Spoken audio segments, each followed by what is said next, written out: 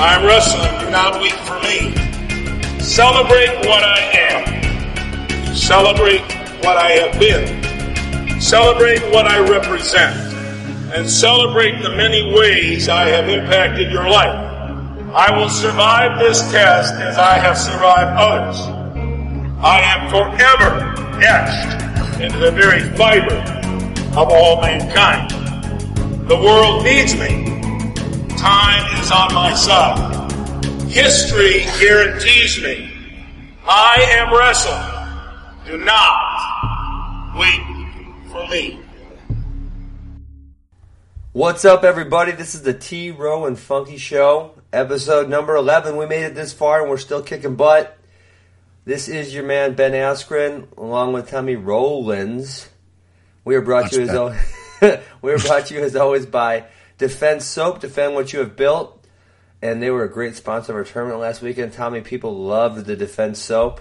And then we're also brought to you by All Force Nutrition. Remember, you can go to their website, use the coupon code FUNKY, and get 20% off any product. So thank you to our sponsors for making this free to all of our listeners. And Tommy, I was told by someone in the know that we are already up to the second highest rated amateur wrestling podcast. Amateur sports podcast, I thought, or something like that. Okay. You know what? My wife. We got to get some verification on that with our fact check guy or something like My wife, I thought she'd be proud of me. I said, honey, we're already up to the number 2 spot in amateur wrestling. And she goes, there's another amateur wrestling podcast? Oh, God. You know what's worse? Damn it, honey. My wife hasn't even listened to an episode. Oh, man. Yeah, I know. It's just whatever. Hey, I thought it would be good. We haven't even talked about what we're going to talk about, so let's just get it kicked off. I thought it'd be good to talk about Dave Schultz, since it's the 20 years of his passing, and your company Rudis features a lot of his gear and has a lot of really cool Dave Schultz stuff. I remember I would have been 11 years old, and I wasn't like super into wrestling. I was getting there, but I still remember where I was. I remember it was at the Oconomowoc Youth Wrestling Tournament, and they announced that Dave Schultz had passed, and they did a moment of silence. And that's weird that sticks with me, because it's not like I knew who Dave Schultz was at that time or had any relationship with him. Do you remember where you were at by any chance? Yeah, I was watching CNN, and obviously I was only 14 years old, so CNN was on, and the headline came across, and my dad, who's a wrestling coach and fan, jumped out of his chair because it was the first news he had, and I saw his reaction. And I knew the name Dave Schultz at the time, but because of that headline, he explained to me who Dave Schultz was. And that was the first time someone had ever explained to me his status in the wrestling community, even though I'd heard the name. And from there, I got to learn about Dave Schultz. But yeah, it's like, I think a lot of people would be able to say, I remember where I was when I found out about Dave Schultz. So, yeah, sad day, but it's 20 years since his passing. And, I am happy to not to do any self-promotion. We try not to do that on this show, Ben. I think we do a good job. Hit it up. We do a good job of it. But yeah, I'm very proud of the fact that Nancy Schultz has given our company, and she's now our partner, but a vote of confidence that she thinks we can honor Dave's legacy in a way that makes her proud and makes Xander proud and their daughter Danny proud. And so we just try to do the best that we can in doing that, and just very proud to be associated and privileged to promote Dave Schultz. I think he transcends sport, probably unlike any other wrestling name or legend that's ever participated in our sport. So yeah, and so why do you think that is? I mean, from what I gather, like I said, I was 11 years old at the time, right? Yeah. But I have spent a lot of time in the sport and talked to a lot of people of that era, and for me, the way it seems why he's so looked up to in that way is he just got along with everybody. And there, wrestling community has a lot of factions, and people don't like each other. In Iowa, Oklahoma State, they're rivals. Yep. But it seemed that Dave got along with everybody for some reason. I mean, it was his personality, whatever it was. He was magnetic. But is that what it seems to you, Tommy? Or to me, yeah. To me, he comes across as the most likable person that anybody who's ever interacted with him has come across. And so, yeah, he was an Olympic champion, vicious on the mat, but just had a really fun-loving, gregarious personality where he always lifted everyone up that he was around. And that's just globally, not just American wrestling. So I think that's probably the thing that stands out. I think he was he was his true self, and he brought everyone up around him and made them feel better about themselves. And when you get around somebody like that, it doesn't take very much to really look up to them and want to be around them. And I think that's probably the thing that separates him. If I had to guess, I never got to meet him though. I was 15 when he passed. So yeah, and that's kind of. I mean, the other thing that he struck me as, and so one of the reasons I looked up to him, I guess, would be just a technical wizard and an innovator, which I think that's kind of common knowledge around him. Mm-hmm. But with me, I wasn't a great athlete by any sense of the imagination, so I had to kind of develop that unique style for myself. And I think the same can be said for Dave a little bit. I don't think he was a great athlete by any sense of the imagination, but he definitely was a technical wizard. He was very innovative for his time period. And he made it work for himself. Obviously, NCAA champ, world champ, multiple times. So then again, that's kind of I think what I took from. I watched a lot of his film. Yeah, that's what I took from him. Me too. I think he's a technical wizard. I think he just looked at the sport through a lens that not many people see it in. I think he's the type of guy that would sit around on the mat after practice and be like, hey, when you get in this position, what do you think? What do you think of this? And what do you think of that? And what do you think of this? And this is when he's at the Olympic level. And I've heard, firsthand stories of people that just said he looked at wrestling through a lens that not many people saw. I think that it's easy, especially in the college wrestling landscape, to just look at the sport like I gotta attack both sides of the body, get out from the bottom and have a turn and hold people down when I have to, and that'll win a title. And I think Dave Schultz was like, he viewed wrestling as a canvas. And so there's a lot of reasons. It's hard to put into words, I think. I mean, even the people that know him personally, when they try to explain him, they always feel like they're not doing it justice. Yeah, for sure. So. Well, cool. Well, Dave Schultz, you're the man. I wish I would have got to meet you because I think we no might kidding. have been possibly kindred spirits. I think so, Ben. I think you guys would have got along real well. I would have hoped so. Maybe learned a handful of things from him. But so let's move on. And you know what? What something you were saying there in that last little paragraph, Tommy. And I brought this up last week, but I watched Nolf and Imar, which we have to talk about, and Nickel and Brunson, and Penn State just flows through these positions better than any other team in NCAA wrestling right now. I mean, it's freaking outstanding. Yeah. No, I mean, first of all, I don't think Nolf listened to our scouting report on Imar because he couldn't have gave a you-know-what about the fact that Imar's undefeated and just wrestled phenomenal. I'm sure we'll get to that. But to the point you're making, I completely agree. Penn State is wrestling great right now. They look like the best team in the country. And they wrestle from one skill, one sequence to the next. They're never really – the only thing that's methodical about them is that they're always on the attack. And that's impressive to me. Yeah, definitely. There's such a comfort level. Yep. And, it's not even like I can pinpoint one thing. I can just tell when Nolf gets in a scramble or when Nickel gets in a scramble. When these guys get in scrambles, they're just comfortable. They're at home, and that's how you need to be to win those positions. And like the Nickel Brunson match, Brunson just kind of stopped it, and you get those things when you scramble enough, you'll get those opportunities. And it was kind of it's just a stupid place to stop, and no real reason. And then Nickel ends up with him on his back and sticks him, and that's. But Penn State is just wow. I mean, that's kind of what Taylor and Ruth always did, but now it's more and more and more of them are just flowing. So Kale's doing something special there. I don't know what Kale's doing, but it's pretty impressive. Well, the way that they're wrestling, you can tell that's how they train. I mean, they're out there. It's so second nature to them that they're not turning it up. It's not like they're gamers per se. I just think they practice every day. There's guys scrambling all over the place, taking shots everywhere, and it just becomes second nature to you. And yeah, he's doing something right. I mean, Rutherford, Nolf, Nickel, Megaludis, gosh, McIntosh looks really good. Just the list goes on. They're wrestling like the best team in the country right now. I don't think anybody could refute that. Yeah. So what'd you think about Imar Nolf? So I'll be honest. I thought it was 4 Central, and we had our big tournament on Sunday. So I was headed up to the academy for weigh-ins, and I was going to get there at 4 o'clock. And I was going to get to about 3:45. I figured I'd turn on the duel, and I'd get to watch the match. And then all of a sudden, 3:30, my phone starts lighting up. I'm like, what? What the heck? And so I realized it was 4 Eastern. I'm an idiot. But I did get to watch the match. And to me, it looked like Imar was just trying to force stuff. He didn't look good. He looked like he tried to force a lot of things early, and it made him tired, and he gassed out, which I don't know that I've seen him do that before. It looks like he had an out-of-body experience, honestly. I mean, and I don't mean that in a good way. It looked like he was just completely out of the frame of mind that he's been in ever since I started watching him wrestle that closely. And he just seemed completely out of sorts. And so I think that is part of the reason why he got whipped on.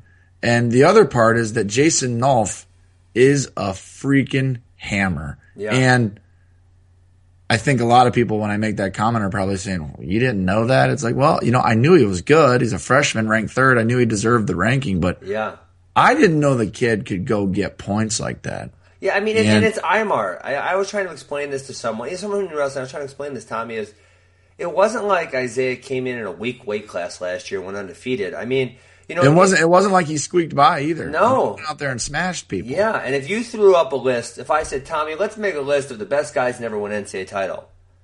When we make that list to start out with, Dylan Ness's name is probably getting on the list. James Green's name is probably on the list. Oh, yeah. And so it's not like these guys were scrubs by any means. James Green got a world bronze medal in the offseason. That was a freaking legitimate bracket. And like you said, it wasn't like he was going and squeaking out matches. I mean, he might have had 3 or 4 close matches the whole season. Right. So, so people can say they think no. So I think Imar went out there for the big move. Not only did he not get it, but he had to work really hard to with the end result being a takedown against him. And I think from that point on, the demons crawled into his mind, and it's happened to the best of us. At least I can admit that it's happened to me a lot more than it's happened to Imar. And the demons crawled in his mind, and they started talking to him. Mm-hmm. And they said, today's not your day. And he couldn't put them to bed. He couldn't put them to sleep. And that's what it looked like to me. And Jason, is it Jason Nolf? Yeah, Jason Nolf. He's an animal. I mean, the other thing is, Tommy, he lost to a high schooler last summer, and you could say it's freestyle, and you could say it's Mark Hall. I don't give a damn. No. Isaiah whooped up on James Green and Dylan Ness, and you lost to a high schooler. So, I mean, for those people who said, I knew Nolf was going to be... No, you didn't. Nolf lost to a high school kid last year. I think Nolf's probably the only guy that thought he was going to win on Sunday. I will give Nolf credit, though. He really... If he's fooling me, if he looks like he expected to win. Yeah, and David Taylor thought he was going to win, too. I harassed David for a prediction, and David said Jason's going to win. Yeah, but David's a Penn State homer. Like I'm a high. Sometimes I don't speak the 100% truth in my heart. I just can't. So I'm not sure if David really meant that. I did see him tweet it though. I did see it. I saw him tweet it before the match started. So, anyways, I think Jason Nolf. I mean, I didn't know he was that good. I'm sold now. So rematch, Big Ten. Who you pick? Well, I take Imar. But I don't take Imar by the same margin that I predicted Imar going into that match. I mean, I thought it was going to get 4 takedowns riding time and, control it. I take Imar. I think Imar has, a little bit more to give, a lot bit more to give than he showed. And I would take Imar, but not in a way that's like, it was not a fluke. Jason Nolf 100% deserved that win. He took it to him. That win is his. You can't take it back. But I still take Imar. What about you? I'm going to go with just about exactly what you said. Right. Yeah, I think same thing.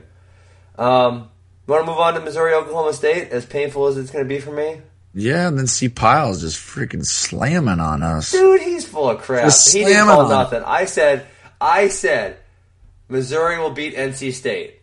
I never said anything about Oklahoma State, and then Piles said, see, duels aren't as easy. And I said, and he posted where I said they beat NC State. Well, and I said, I don't see what your point is. Well, his point was that his point is trying to say that it was his opinion. And what we were trying to say is because he's saying, well, it looks like I'm right now. Well, it's not supposed to be about your opinion. Yeah.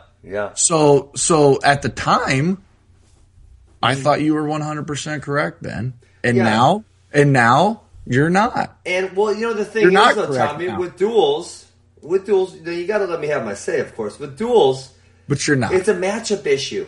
I said they could beat NC State, which NC State's a damn good team. They just kicked North Carolina's butt last night.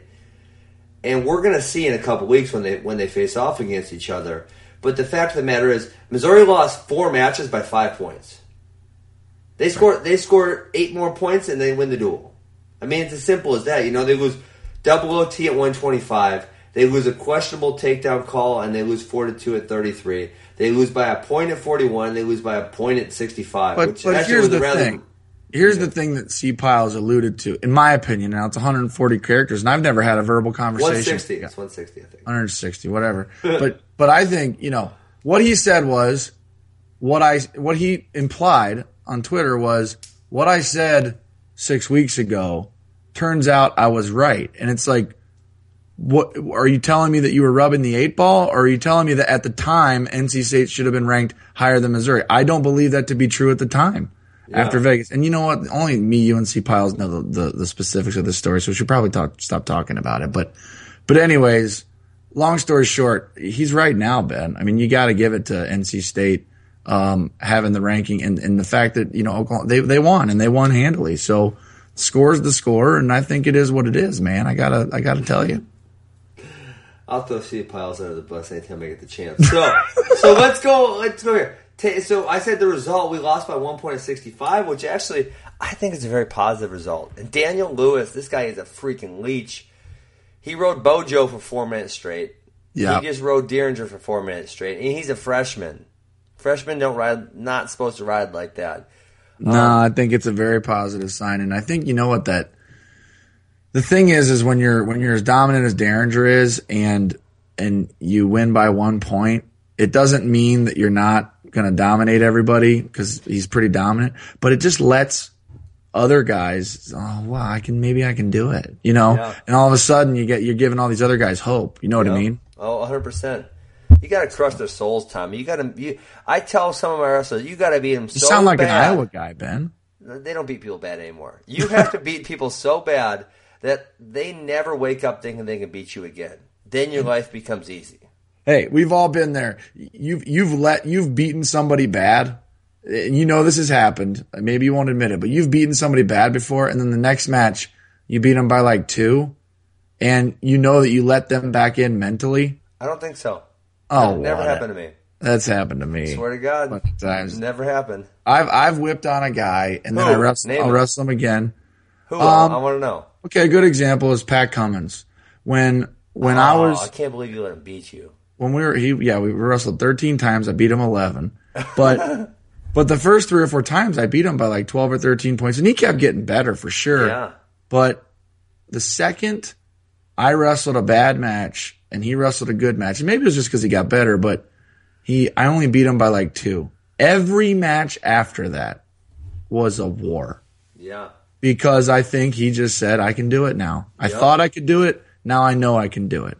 And you just can't let people into that space. If you feel like you're better, you've got to continue to widen the gap. You've got to continue to dominate, so to speak. If you're 7 points better than the guy, then beat him by 7. Yeah. Because the second you decide to put on the gas brake or put on the brakes and only beat him by 2, you let him in mentally, and you make that 3-day tournament, the third weekend in March, that much tougher for you. Yep. And that's it. That's what it makes your life hard, right? Right. If every person you wrestle fights you as hard as you can, your life's hard, right? Right. But if a few of them, they go out there and they're going to roll over because they know they ain't got no hope and you're just going to beat their ass, right? Then your life becomes easy, and that's kind of so. I used to hate is that I had a good rivalry with Mako, and I mean we would I'd be ranked 1 and he'd be ranked 2, or he'd be ranked 1 and I'd be ranked 2, and this dude would tech and pin everybody because he had a fear factor with all these guys.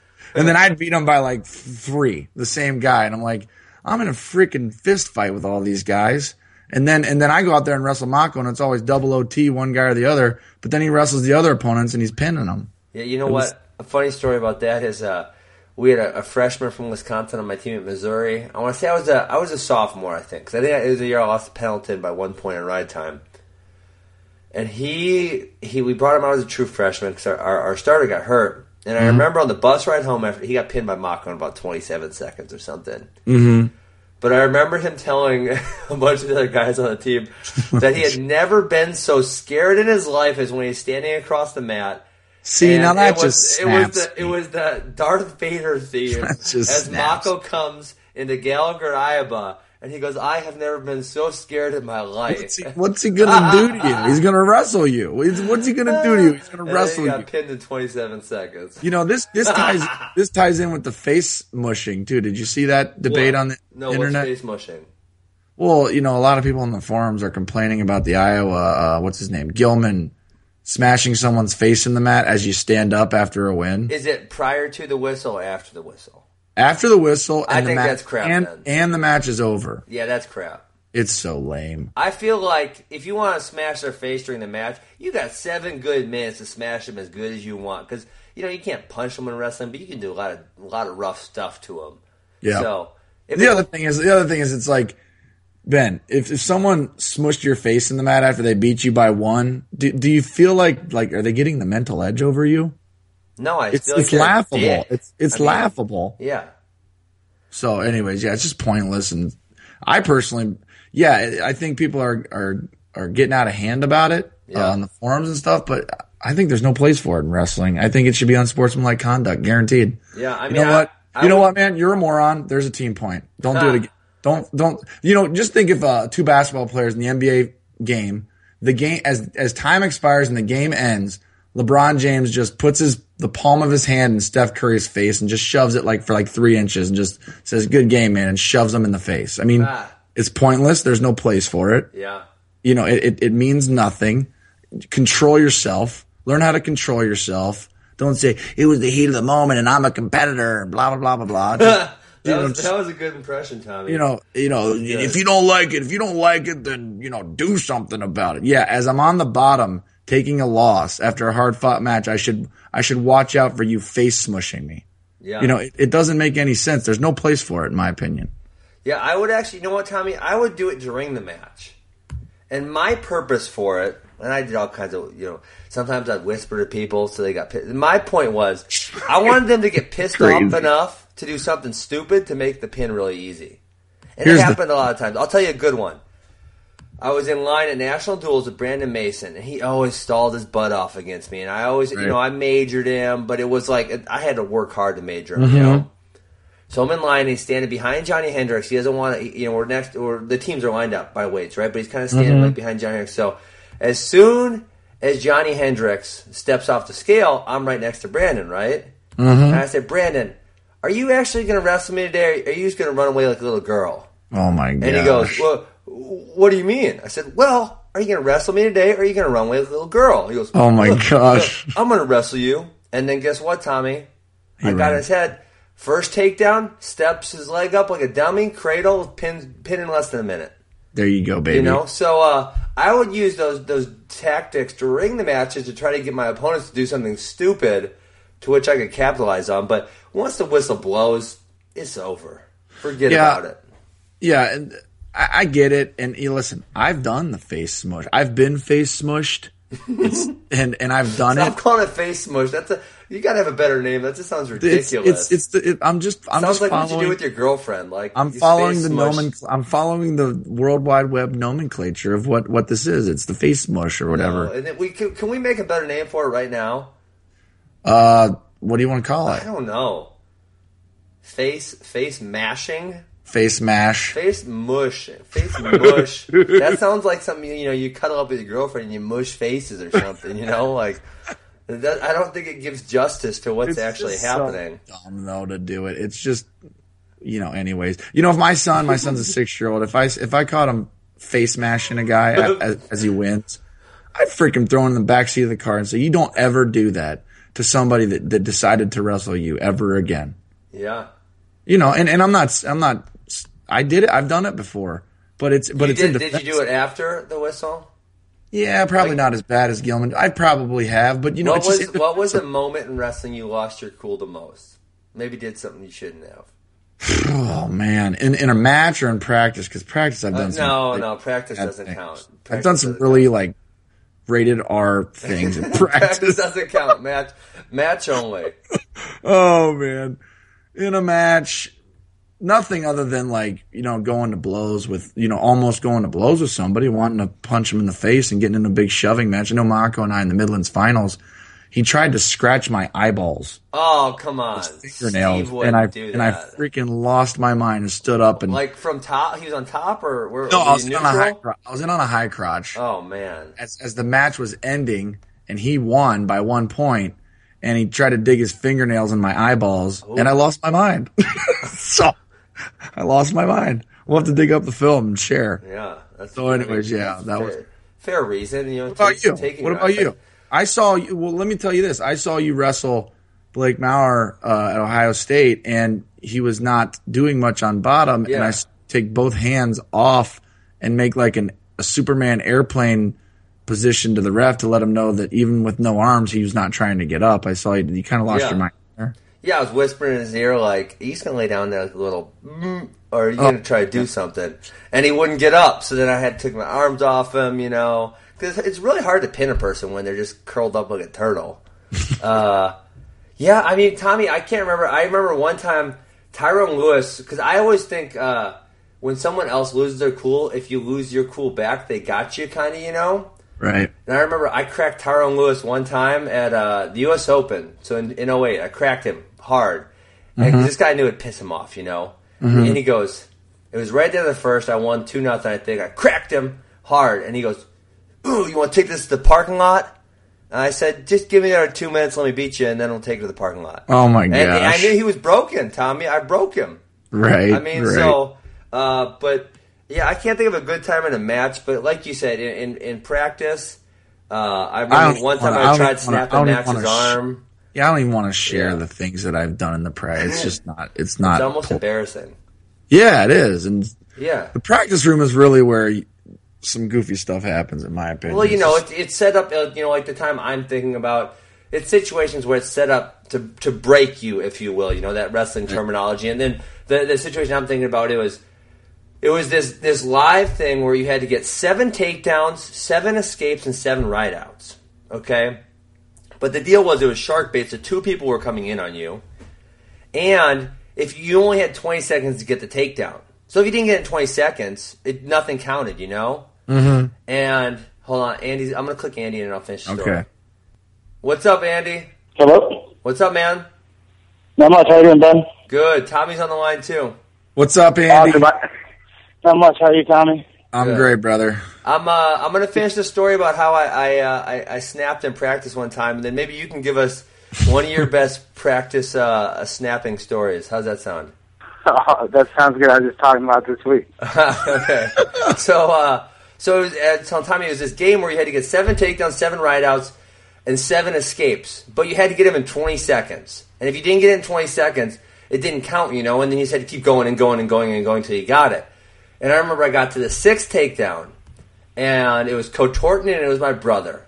And I just kept, it was like, I couldn't get it, over and over and over again, you know? And I remember I almost got behind Max, but he had my ankle, and I got his arm up somehow, but his other arm was holding my ankle. I'm like, Max, if you don't let go of my effing ankle right now, I will snap your arm. You better freaking let go of it. Now! And then he was like, F you, I'm not practicing with you anymore then. You're a jackass. And, you know, and that was one time when, I remember totally losing my cool in practice. I just couldn't take it anymore. I got a good one. Let me do one, and then we can have Andy go. Okay. So when I was at Ohio State, Russ Hellickson used to run these practices, and they're called shark baits. And it's basically when they put you in the middle and you've got like 7 guys rotating on you. And the whole thing is built for you to break. And I used to pride myself on trying not to break, but it's, you know, you break every time. And, you know, of the 7 guys that rotate on you, you can beat every one of them, you know, if it was just one match. So this one walk-on, I'll keep him nameless. Come on, names are more fun. No, I'm not naming them. But I used to, you know, beat him bad in practice. And he came in and it was like the 30th takedown. And I'm getting wailed on by all my guys that rotate on me. And he comes in there and he just looks at me like he's getting ready to come after me and bull rush me. And I just stood straight up. I said, if you try to take me down, I'm going to effing kill you. And so Russ blew the whistle and says, all right, ready, wrestle. And he just stood there. And I stood there and had a 30-second break until my next go. It was terrible. I felt so bad. I apologized to him after practice. The next time, just freaking knock my head off. But anyways, yeah, that's my story. What do you got, Andy? Man, so I was talking about this week, Joe McFarland. We had Kyle Smith. He was a 3-time All-American for us, weight class above. He we're doing escapes, and all you had to do was get to your feet. It was like a 10-second thing. Just get to your feet. Well, he was being such a dick. He had his down leg that he's on his knee. He had that way back on my ankle, and he had his other one wrapped all the way around my far side ankle. So every time the whistle blew, he would just pinch both my ankles, and I'd get up to my knees, and he knew the drill. He knew exactly what I was trying to do. And like real life, I would have done something else. I'm like, this stand-up thing's not working. But Joe was insistent we get to our feet. And he kept going, redo, and he can't get to his feet. Redo, and he can't get to his feet. And he's going on for like 5 minutes. And the whole room's looking at me, and I'm like, this dickhead will not stop pinching my ankles. Like, I could not take it anymore. I was like dropping the F-bombs, like, on me, not on anybody else, but it was torture. He was gaming a tiny little thing that really didn't mean much. It was tough. Yeah, those practices that are meant to break you. I mean, is there any other sport where they have that? Where it's like, all right, we're just gonna torture the varsity guys today and just make sure that they, feel extra not special about themselves before practice ends. And you know what? The worst part about it, like you said, Tommy, you can kick everyone in their butts, right? But this is their day. This is the day. They've been waiting 5 months for this day. You've kicked their butts in September. It's February. Yeah. They don't got to wrestle. They're 20 pounds overweight, and they get to rotate on you. And they're going to make the most of it. That's exactly right. I mean, it's damn. All right, Andy, you want to get to some youth wrestling or what? Yeah, I would love to. I'd love talking about youth wrestling. So we've Tommy and I both obviously are friends with you, and we've talked about bringing you on before. But last week I saw you post a Twitter thing, and I think the essence of the question was, what makes a wrestler beginner? And then you had a little poll going on there. And so let's start with that. What made you put that one up, and what were you thinking on that one? Well, so the background behind that one is we have Jake and I, we have our kids youth club. Jake Herbert. This is our second. Jake Herbert, yeah. Jake Herbert and I, we have our youth training center called Barwitz Elite. We have a business partner, Mike Barwitz, who's our strength coach for the Cliff King Wrestling Club. And, eventually we'll have a franchise of these gyms across the country running our program. So we had this kid, and this is the first time I'm experienced this. And, he's wrestling in this tournament, and there's a division for novice kids who are first and second year wrestlers. And he's a second year wrestler. He's 7. And so he's the youngest of his age group, 7 and 8. Mm-hmm. And so their philosophy is if you win 2 novice tournaments, you automatically get put up to the open. Well, he went up to the open, and, he got manhandled. He's very immature for his, bracket, and, some of the kids are taller, bigger. So I was like, well, I'm trying to ask these people, like, well, how do you determine that, 2 wins and a novice, the kid's not novice? I'm like, it should be my job as a coach to teach him the respect of the other kids who don't know the sport. So stick what you're good with. Don't try to, the rules to me are just too complex, So, I try to limit what he's allowed to do, so that doesn't put any of the kids at risk. But, there's a lot of coaches out there that, they get this glory and, they just want their kids winning at all costs, and the kids can't control themselves. And now they're risking their opponents, because if they can't control themselves, and the rules of wrestling, are rewarding for the person who's controlling the other person, and that's just not good. It's not good for the sport. It's not good for the kids involved. It's confusing to the officials. It's confusing to the parents. Yeah. And that's what sparked the whole question. Just because I was trying to see what the mindset is, on the Twitter world. Yeah, and that's a huge one for me, Andy, because obviously my brother and I over here in Wisconsin, we have 2 of our own wrestling clubs, and so I've been in the youth world for 5-ish years now, and one of the hardest things for me, and it sounds like you're kind of experiencing the same thing, is there's shortcuts that we could take to make our kids good at 7, 8, 9, 10 years old that other clubs are doing, right? You can make them cut weight. You can make them do a lot of live. You could do a lot of things that are going to be good for the short term but not beneficial for the long term. Right. And it's tough when the parents are seeing their kids struggle because you're not giving them these shortcuts and maybe not have the success. But it's nice when some of the parents have the patience to wait for that success down the road. But it is tough for the kids to say, well, why is he winning? I want to win. I want to win that trophy. And the other kids are cutting weight, or teaching a kid a good headlock is going to be successful at 7 years old, 8 years old, 9 years old. But obviously, it's a point of diminishing returns as you get older. You're not going to hit the headlock nearly as much. So we struggle with that a lot. Is how do we skip those shortcuts, and how do we make our kids patient so they wait for that success in the long term? Do you see that a lot? Yeah, I definitely see it a lot, and I see it in a lot of the other clubs. This is my second year, and I don't think I've really taught a wrestling move per se. My kids really don't know what they are. They know how to move. Yeah. Wrestling is a sport where you have to learn movement. And I do a very good job at teaching them that. So they just don't understand the sport. And so they'll wrestle people who do know one or two things really well, and they just have no clue how to defend against it because they've never been there. Right. And you can see that at the young ages. But, the funny thing, what you said about that is that also goes to the mentality of, it's the intensity and it's hard work. And that can go a long way at a youth as well. If kids are out working with their opponents, they're going to get the most out of it. And this kid that we're talking about, he was, after practice yesterday, I asked all the kids, I said, what did you learn this weekend? And it was funny because, kids they're picking it up. One kid goes, well, I learned it's not always best to shoot first. And another kid goes, well, I learned it's always not best to wait. Sometimes you have to shoot first. And I started laughing. I was like, well, you guys have to start thinking, who you're wrestling and styles. And then the one kid who was a novice, and now they're pushing him up in the open, he said, well, I learned that if you work hard, you will be able to achieve more. And, and I have to inform these guys, just because you're achieving success, he's achieving success at the novice because he's working hard. I said, what's hard for me may not be hard for you, or what's hard for you may not be hard for me. I said, so hard work's very undefinable. And so I said, really what you should be focusing on is making sure that you're just a better version of yourself, because if you keep improving, there's no excuses that you can hold back of, why you weren't successful. And, and you can obviously define your success, which is the best part about it. Definitely. Hey, Tommy, I just thought of something, and I got ADHD, so I got to get this out because I meant to get it out last week. And Andy, you might want to pitch in on this. But Tommy and I did a show a couple weeks back about anti-singlets. It was mostly Tommy, but I'm with him. I'm on board. Mm-hmm. So Tommy, last week hold on, I got his name here on my computer. Let me find it. The guy that tweeted the picture for us?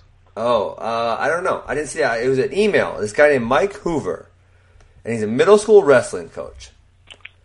And he said that he spent this year's his check for this year's middle school coaching on buying compression T-shirts and shorts for kids to wear in matches instead of singlets.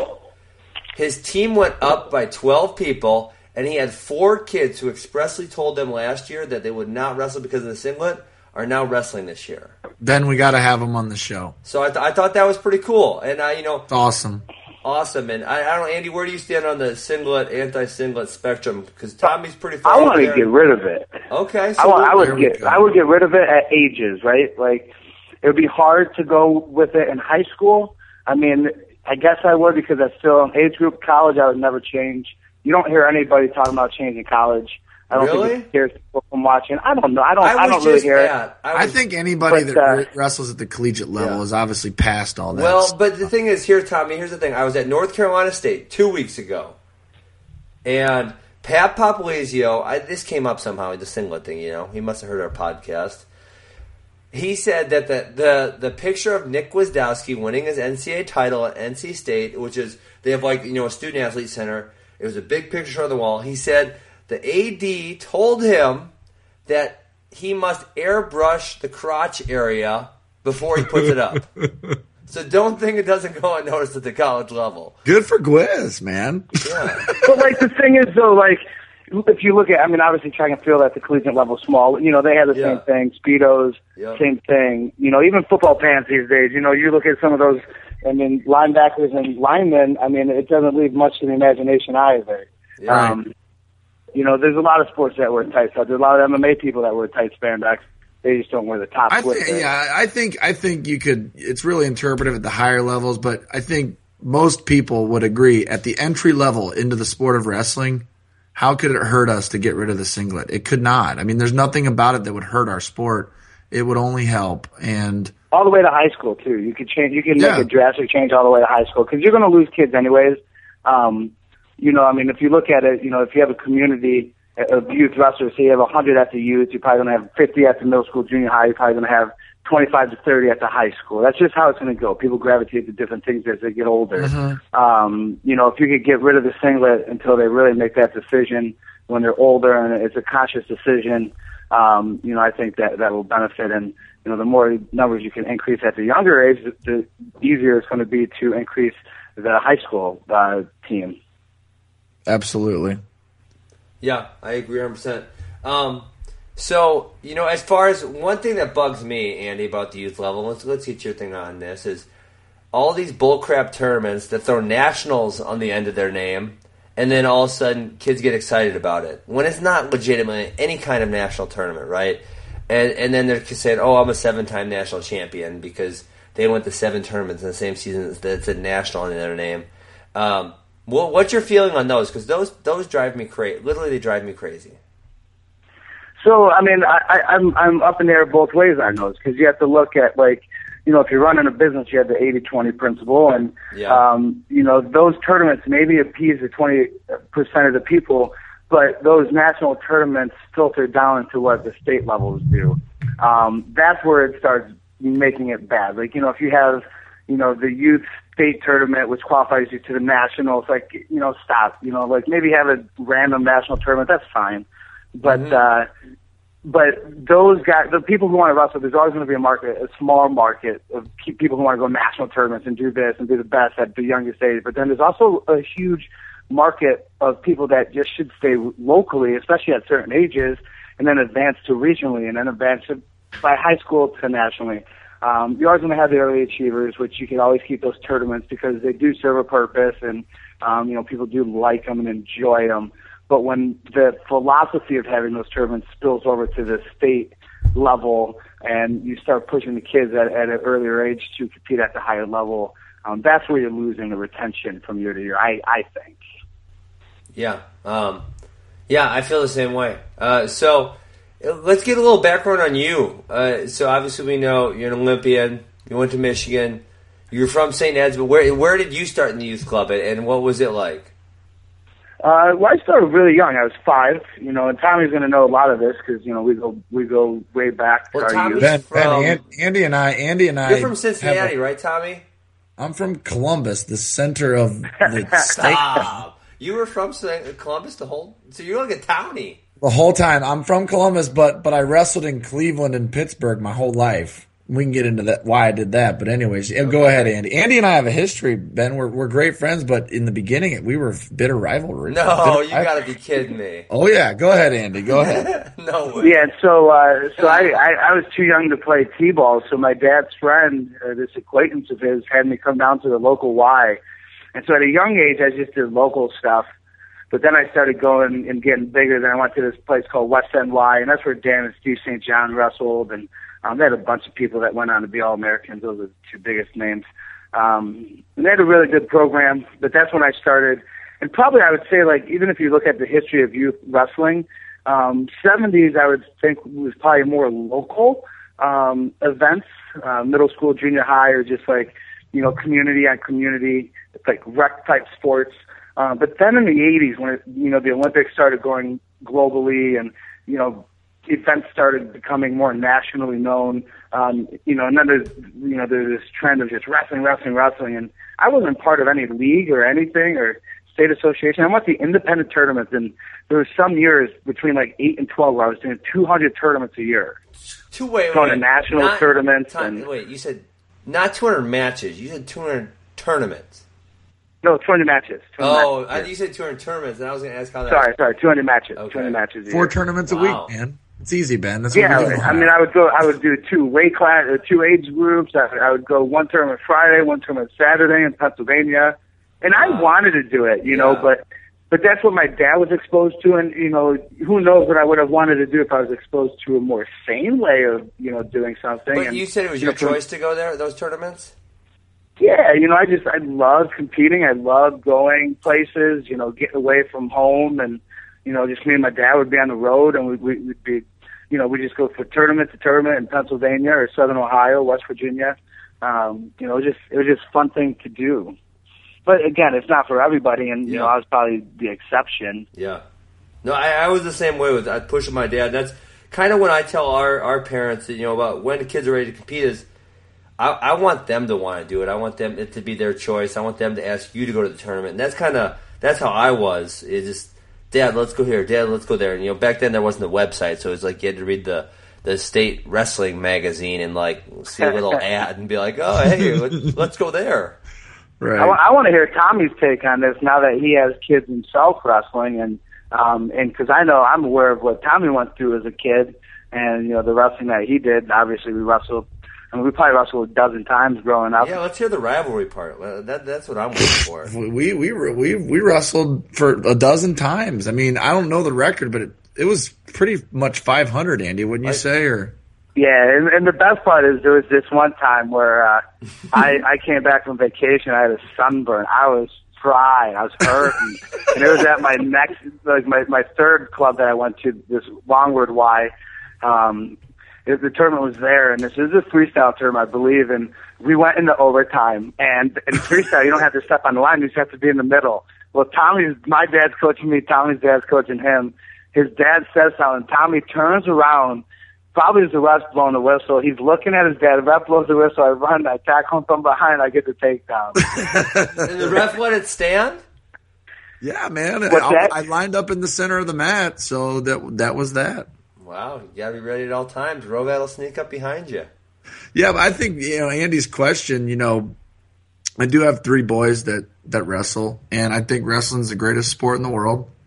So I want them to experience it, and I am going to, I guess, make them wrestle in an extremely recreational way for a few years, because I think it's like making your kid go to school. I mean, it's good for them. It's like eating your vegetables, but to do the sport at the level that it takes to be great, I don't think you can legislate greatness. No, and 100%. I just don't think it's possible. So my drive as a parent is to expose my kids to areas where I think they might have physical or, intellectual gifts or whatever it might be. And hopefully something takes a hold of them and they say, hey, I want to be great at this, because you can't manufacture greatness. Right. That's why people like watching greatness, because you can't explain it. So to me, at a very high level, my kids are fairly physically gifted. My wife also was a college athlete. So, I want them to be in sports because I want them to do things that they can be good at. But one thing I've learned is that even at a young age, I can't make them be great at a high level. I can make them be an 8-year-old kindergarten killer. But, what good is that? What does that even mean? Yep. So to me, it's like, get in the sport, learn about the sport, learn the merits of wrestling or the merits of athletics in a very recreational way. I'm going to make you try your hardest, but I'm not going to make you win. I'm not going to, and so to me, that's the way I like to look at it. And the other thing is from a technical perspective and the sport guys, and I think you guys are saying the same thing. My son's always going to choose down. He's never going to choose neutral. It doesn't matter if it's the freaking Tulsa, whatever. We probably won't even go to that stuff, but we're just going to try to get good at wrestling or get good at baseball or get good at playing the piano, whatever it is. The only thing that would break my heart as a parent is if my kids weren't passionate about something. Mm-hmm. It doesn't have to be wrestling, but I want my kids to say, I want to do this. Yeah. This is what I want to do. And if they do that, I'll be a happy camper. You know what I mean? I like that phrase you use, legislate greatness, because I agree 100%. And one of the other things on that very same train of thought is, we always say, well, the lessons you learn from wrestling are the most valuable, because only a few of us are going to have professions in wrestling, right? So the determination, the self-reliance, those things. But you don't learn those things with your dad telling you to do it. And you don't learn those things with your coach telling you to do it, because that doesn't carry over, right?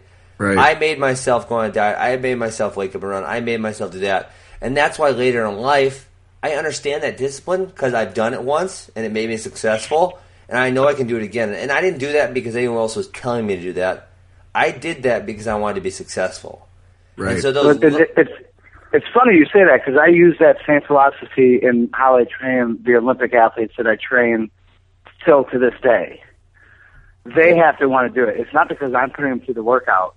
There's parts where I'll put them through, but then there's a big chunk of our training that it's on your own. You have to make up in your mind that you want to win. You have to make up in your mind that you're going to put in the work. You have to make up in your mind that you're going to improve in all areas of your life to get that Olympic medal. And if I was the one standing over them, it wouldn't mean anything to them. And so these people put in all this work, and I suggest what they should do, and I tell them why they should do it and how it's going to help them improve in this. And now they're focusing on that personally, and I don't have to watch them. I don't have to look at them. It's just something that they do consistently.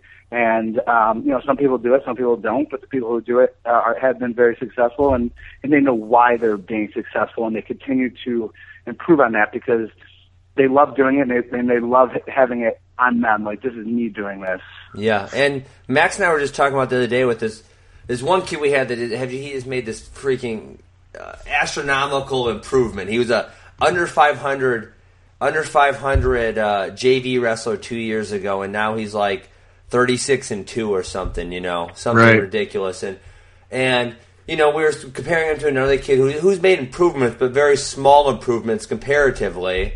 And it's like, well, what's the reason? They both attend practice a lot. They're both very, very regular at practice, right? They're both very regular tournaments.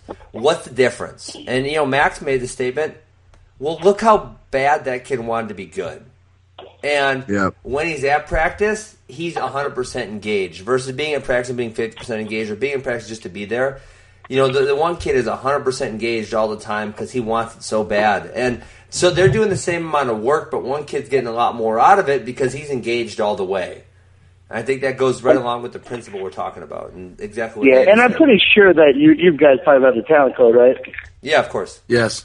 And it also relates, how far those people, see themselves being in the sport is how much they're going to actually improve in the time that they could spend the equal time, but a kid who only sees himself doing it 1 to 2 years or hasn't caught it, not going to see the improvements. Yeah. 100%. I think I'm in the business world now, and I manage a team of 11 salespeople in the produce, and the best sales guys we have, there's nothing about what they do that has anything to do with I hope this makes Tommy happy. You know what I mean? I mean, the best sales guys, it's like I want to freaking sell produce because I want to sell produce. And those are the guys that are getting the job done. And then every now and again you're around people where it's like the only reason they come to work is because they want to make sure that they're out of harm's way. And there's just certain ways to live your life. So I think the people that really find a lot of success, it comes from within. So as a coach or as a youth coach, I think, and you guys are much more into youth coaching than I am. And I got 3 boys, but I'm not a youth coach. But I think all you can really do is facilitate and give them the best advice and kind of give them some guardrails. But what happens in between those guardrails is kind of up to them. Is that a fair statement? Or to me, I believe so. Right. Yeah, I would agree 100% also. One of the things I'm curious with being able to talk to you guys, just because one, I know you guys are both really good businessmen, and two, you understand that the sport is a business. If you want to grow at any level, you have to treat it as a business. What would you guys do to improve the youth, to increase the number of participation in the fans later down the food chain? That's a great question. Go ahead, man. For me, I think it's hard to dictate, Andy, from a national level. I think it's got to be a grassroots thing because what I see whether I'm traveling around for camps or whether it's right here in my area is it's all about how much passion the youth coaches in that area have. It's not about how good of a wrestler they were, right? It's not about their stature in the community. It's about how passionate are they about getting kids out and helping kids get better. And for me, that's kind of what it is. And so, how do you build that passion in hundreds of youth coaches all around the country? I don't know that you can. You could possibly give them some better tools, so that the retention stays up. I think Max and I one of the things we talked about is holding some kind of big youth symposium on wrestling and bringing in some really high-level people and kind of talking about things that are working in their programs. But I think, it's really a grassroots thing, and you gotta have passionate people who are excited about the sport, that are telling other people how great it is and getting people to come out. And then once they get them to come out, they're able to connect well with those athletes, and so the retention stays high. But I mean, going back to the tools, though, I mean, there are certain tools, but don't you think you can manipulate people's passion by, one, figuring out what makes them passionate, and then fueling that with the tools that you have accessible, right? Like whether it be the number of people that they can get involved, the progression of the people that they have, just a manageable way to do it. And one of my biggest gripes is that, in all of wrestling, you have the national team coach, which probably doesn't have much turnover ratio. It's the highest level in America. Then you have college coaches with less turnover ratio, and you have longer tenures. And then high school, you have some turnover ratio. It's probably lower at the better programs. And then finally at the youth, you have a lot of turnover.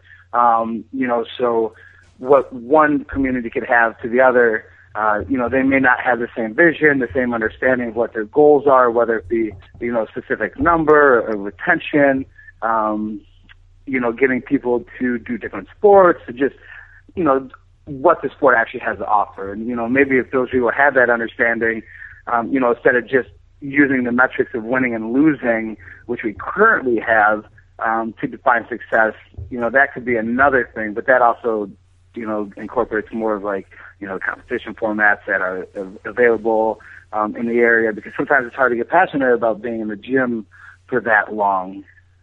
Absolutely. I mean, my mom watched me wrestle, because my three sisters are younger than me. So when I was a kid, my mom watched me wrestle probably twice a year at the most when I was a kid, because she couldn't take three, young girls to a gym all day.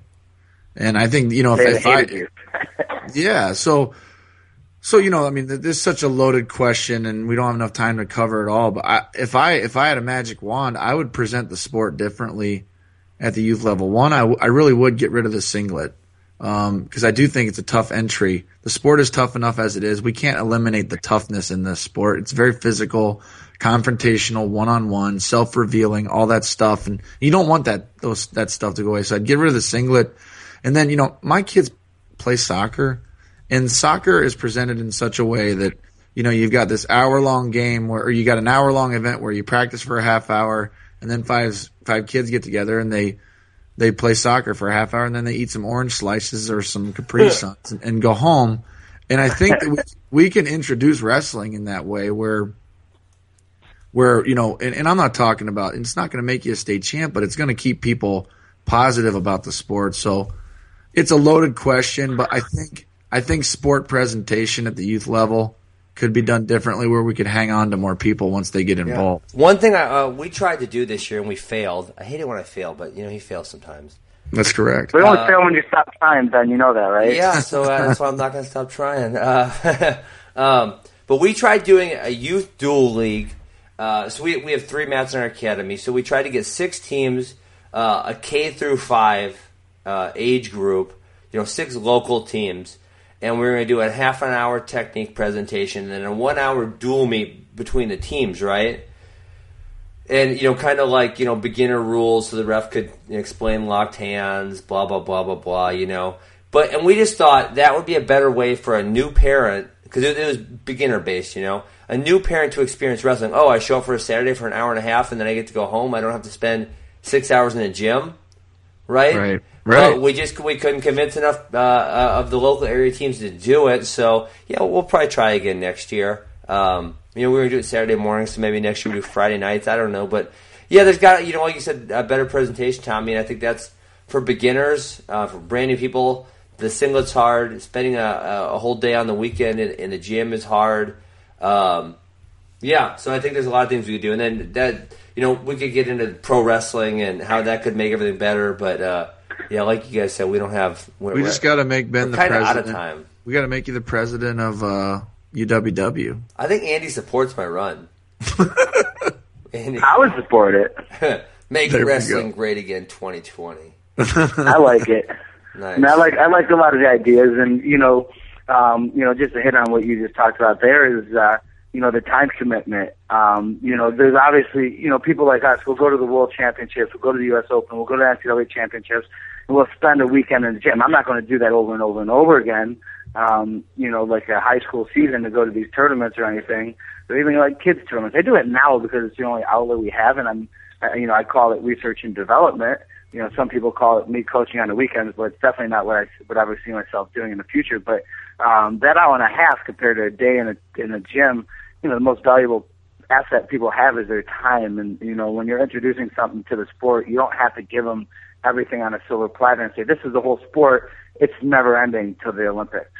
Well, what do you mean? Well, when my kid goes to the gym this weekend, all day, next weekend, and our kids have a 3-month, 4-month season in the league that they wrestle in, and then they do that in middle school, junior high, and then they do that in high school, and then you add Fargo, and then that goes all the way through the summer, and then you go to college, and college is never ending. Then after college, and the international season's never ending. It's like, well, that's not going to be an easy sell to somebody. You got to tell them stages incrementally so they could fall in love with it, and then they want more. But you can't. I just don't think you give it to them all on a silver platter, and be courteous of people's times, and not just times on the weekend, but time of their life.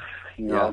Hey, one thing that we Max and I have made a change on in the state of Wisconsin that I would like to brag about, if that's okay with you two, do it to make it more palatable for newer people. Is Max got this idea when he was in New York when we brought it to Wisconsin, and it's kind of catching on to where it's fairly common now, is the weigh-ins eliminated for youth tournaments. So, like our tournament last weekend in the local division, you write your weight down, and if someone wants to challenge you, you have to get on the scale. If you're over 3 pounds what you said you were, then you're disqualified. Wow. And how they did it in New York is, then within the system you got a red flag, so then you had to show up 2 hours early before every tournament, because they do weigh-ins at like 6:37, and then wrestling doesn't start till 9. Well, now you just got to show up. Put in your weight. You got to show up at 8 o'clock, and then you got to go wrestle. So you're saving an hour and a half of everyone's Saturday or Sunday because they don't have to show up early to weigh in. Yeah, I like that. Yeah, I like that a lot. And it's also obviously a mindset and educating people of why you don't want to cut weight at that age, and it doesn't mean anything. And if a kid's athletic and strong, they're still going to be good 2 pounds heavier. Mm-hmm. That 1 pound is not going to change the outcome of what's going to happen. Another thing though I'd like to ask you guys, and this is another business question, how would you guys go about doing the competitions, or what days you would go about doing the competitions? Do you think it would just be too locally? But our sport cannibalizes itself all the time by wrestling on the same days as the high school. The high school is wrestling on the same days as the college is. Yeah. And, our biggest fan base and the biggest people, the last Sunday, I was at a tournament and there's 500 people, at this 500 kids at this tournament, and now you throw brothers, sisters, parents, and now you're talking, 750 to 1,000 people in this gym, on a Sunday when the Big Ten has a lot of matches on Sundays. And even more so down the road, we have our regional tournament and our state tournament the week of the NCAAs, and then the state is the week of the Olympic trials. Well, I would say wrestling, and maybe I don't have statistics, so I can't say this factually, but in my opinion, wrestling has the worst participant to spectator ratio. I mean, we try to educate our kids, and we make them watch college matches and blah blah blah. But if I go to a camp anywhere, right, and I say, dude, there's people who don't know who Jordan Burroughs is. As freaking unimaginable as that is to us, there's people who wrestle who don't know who Jordan Burroughs is. Yeah. It's like, you think there's really a basketball player that doesn't know who LeBron is, or a football player who doesn't know who Peyton Manning is? I mean, it's almost unimaginable. But yeah, for whatever reasons, and I have my guesses, but we can't get too far into it. Wrestling people don't like to spectate. They like to participate. They like to have their kids wrestling, but they aren't great spectators. It is cannibalizing itself because if you took those 1,000 people like you're talking about, Andy, and you took them to a college match, all of a sudden the college attendance all over the country goes way up. Right. Well, it doesn't even have to get to that point. And one of the things that I want to help do, and there, I'm putting together a league format with Jake Herbert, Mike Barwis, and eventually we're going to meet with one of the largest football organizations in the country to see if they want to franchise this model. But I think the main reason of youth would be to support the local community. And one of the things I think, with the state tournaments and these regions for national organizations, right? These national organizations have state regions, and you wrestle in your region. And you have all these people from all over, so you can have a place from an hour this way, an hour that way, and you get all these people coming together. It's not intimate enough. And what I would like to see at the youth level would be, let the kids at the youth wrestle actually locally, and so limit their time in the gym, but also offer up, hey, come support the local community in high school, because the end game, and this is my opinion, would be the end game is to make sure we increase. Right now, the national average for high school teams is 25. For me, I would like to say I can impact that and raise the national average by 15 wrestlers on a roster by making the youth more enjoyable and bigger, and then have them support the local high schools. And that's how you could bring dummies back. You have these kids, and they have aspirations to go wrestle in high school. They don't have to know who Jordan Burroughs is. You have to have kids, and they don't have access to wrestling on TV. But once they get to high school, then you can introduce the next levels of the sport. And it's the same, to me, it's the same thing with the competitions it is with the media and, the competitions at the next level, and understanding what they are to make your decision if you want to move on or you don't want to move on. And I think that's also a better way to understand who to aim for when you're talking about media, when you're trying to capture these people for lifelong fans. Yeah, definitely. Interesting, yeah, for sure. All right, dude, we're running along. Can I ask you guys one more question before we get off the air? Do it. Who finishes higher at NCAAs? The Buckeyes or the Wolverines? Man, that's a tough call. Come on, don't be scared. I'm a homer. I'm a homer because Andy's a homer. He's an Ohio guy. He's going with the Buckeyes. On why? but so here's my thing is I know we got the upper weights at Michigan are so tough, and that's what wins at the end of the season. Obviously, they have some people that need to prove themselves. Devontae Mahomes, he's getting better. But he still has to get that where he left off before he tore his ACL. But he's capable. But once you get up and above, you got thinking Dom Abinator, who's just been torturing people. Max Huntley's been torturing people. Adam Kuhn tortures people.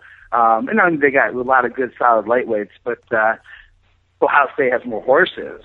But who wants to talk about the Snyder-Kuhn match? I mean, Snyder-Grizz is going to be a lot of action, but now we're talking David and Goliath. We have a 285-pound man with no body fat and a 225-pound man with no body fat as a world champion. Yeah, it's going to be a great match. It's like an object and an unstoppable force. Who's going to win? It's going to be a good match. Who you picking, Andy? What's that? Give me your score. Who you picking? At the NCAAs? Yeah, no. Kuhn versus Snyder. Oh, I'm picking Kuhn. He's going to sit on him. Oh, boom. He's going to sit on him. He's going to get low. And he's going to dig that underhook, and he's going to push him and push him and push him and push him and push him. I think. Then he's going to wait for the shot, and then he's going to go behind, push his head down, and go behind. You must not be listening to our show too much, because you must have missed it all 7 times I've talked about it. Now, listen, Kuhn doesn't have a chance because Snyder kicked Tommy's butt. Let me just say that. Oh, jeez. Why do we got to bring that up? Okay, Tommy, who you got? Buckeyes? I heard that one when you were in the room and he was coming back. I'm going with Snyder because I think the thing I love about Adam Kuhn is going to cost him against Snyder. He wrestles. He's going to and Snyder is a wrestling world champion. He wrestles. And if Kuhn did wrestle, Kuhn has the body where if he had true heavyweight instincts, I think he would actually do better against Snyder. But he doesn't have heavyweight instincts. He wrestles, which will serve him well long term. But I think it's going to cost him against Snyder. But I do like Snyder has the best mindset I've ever heard anybody in college ever talk about. Like, The way we had a party after the World Championships, and the whole team was late, but Schneider and Tervel were there, Jake and I were there, McDonough was there, and Andy Barth. And we got to pick Andy Barth's brain, and his wife was there as well. But we got to pick Andy Barth's brain for like 45 minutes to an hour before anyone showed up. And McDonough asked a question that blew his mind because, he has that Iowa mentality and philosophy, and Kyle Schneider just totally blew his mind in the way that he has an outlook of wrestling. And, when you have the outlook like Kyle has, that he doesn't care if he wins or loses, he just wants to go in there to see how he does. And it's his personality that always wants to win that's going to help him do it. And that's a hard person to beat. But yep. He's It'll be a good match. I love Adam Kuhn. I love the way Adam Kuhn wrestles. I love him, but I'm going with Snyder. Anyways, it'll be fun. All right. Well, that was fun. We went way over time, but it's all good. People are going to turn this on there and listen to it all the way through. That's right. Andy, any closing thoughts for us? No, but as long as you're here, I'm going to give myself a little plug. If anybody wants to see what I'm doing with Jake Herbert, we have a couple things. We have Double Leg Ninja, which is our apparel. You can go to doublelegninja.com. And we have Base Wrestling, which is a training system. We're creating a software. We're eventually going to have leagues, licensing, and it's going to be an all-inclusive series of progressions for youth all the way to high school, with the end goal making the high school wrestling teams bigger. Our goal is to increase communities that we work with, increase the number by 15 at the high school level, which means the youth level is going to grow, the middle school, junior high is going to grow. And if they go to basewrestling.com, put their email in, we'll send them a lot of the information that we have and get them plugged into our program. Awesome. Awesome, Andy. Love what you're doing for the sport, man. Good to talk to you. Thanks for coming on the show. Yeah, thanks for having me. And I like hearing you guys' philosophies, and we're about talking with you guys, and it was a blast. Sounds good. See you soon, man. Yeah, take care, guys. Tommy, still there? What's up, brother? Well, that was fun. I think this might be our longest episode yet. It is the longest one. We went deep, but when you're talking about youth wrestling, it's kind of hard to not go deep. So yeah, I could have talked for a lot longer. Yeah, and we could have definitely talked a lot longer. Yeah, you're still there. Andy, where'd you come from? I've been there the whole time. We just ended, right? You said bye. No, I didn't hang out. It's great. All right, we're gonna say bye now, Andy. What's that? We'll just finish. You close out the show for us. How about that? Do it. Oh, you guys are still talking. We still got our show, but we're gonna keep it rolling because it makes our show sweet, man.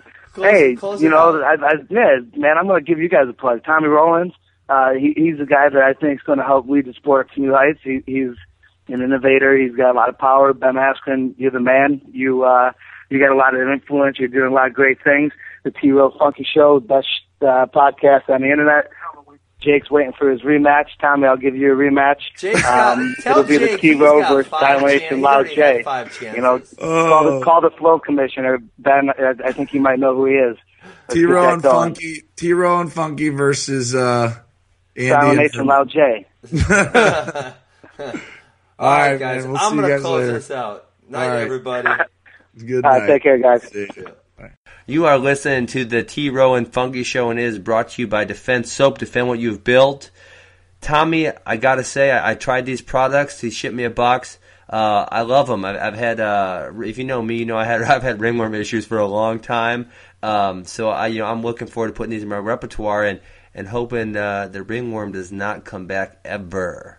No doubt, Ben. And to top that off, the company was created by wrestlers. Guy Seiko wrestled at Cleveland State University. His son was an All-American in Virginia, so these people really get it. They know what the wrestling community needs.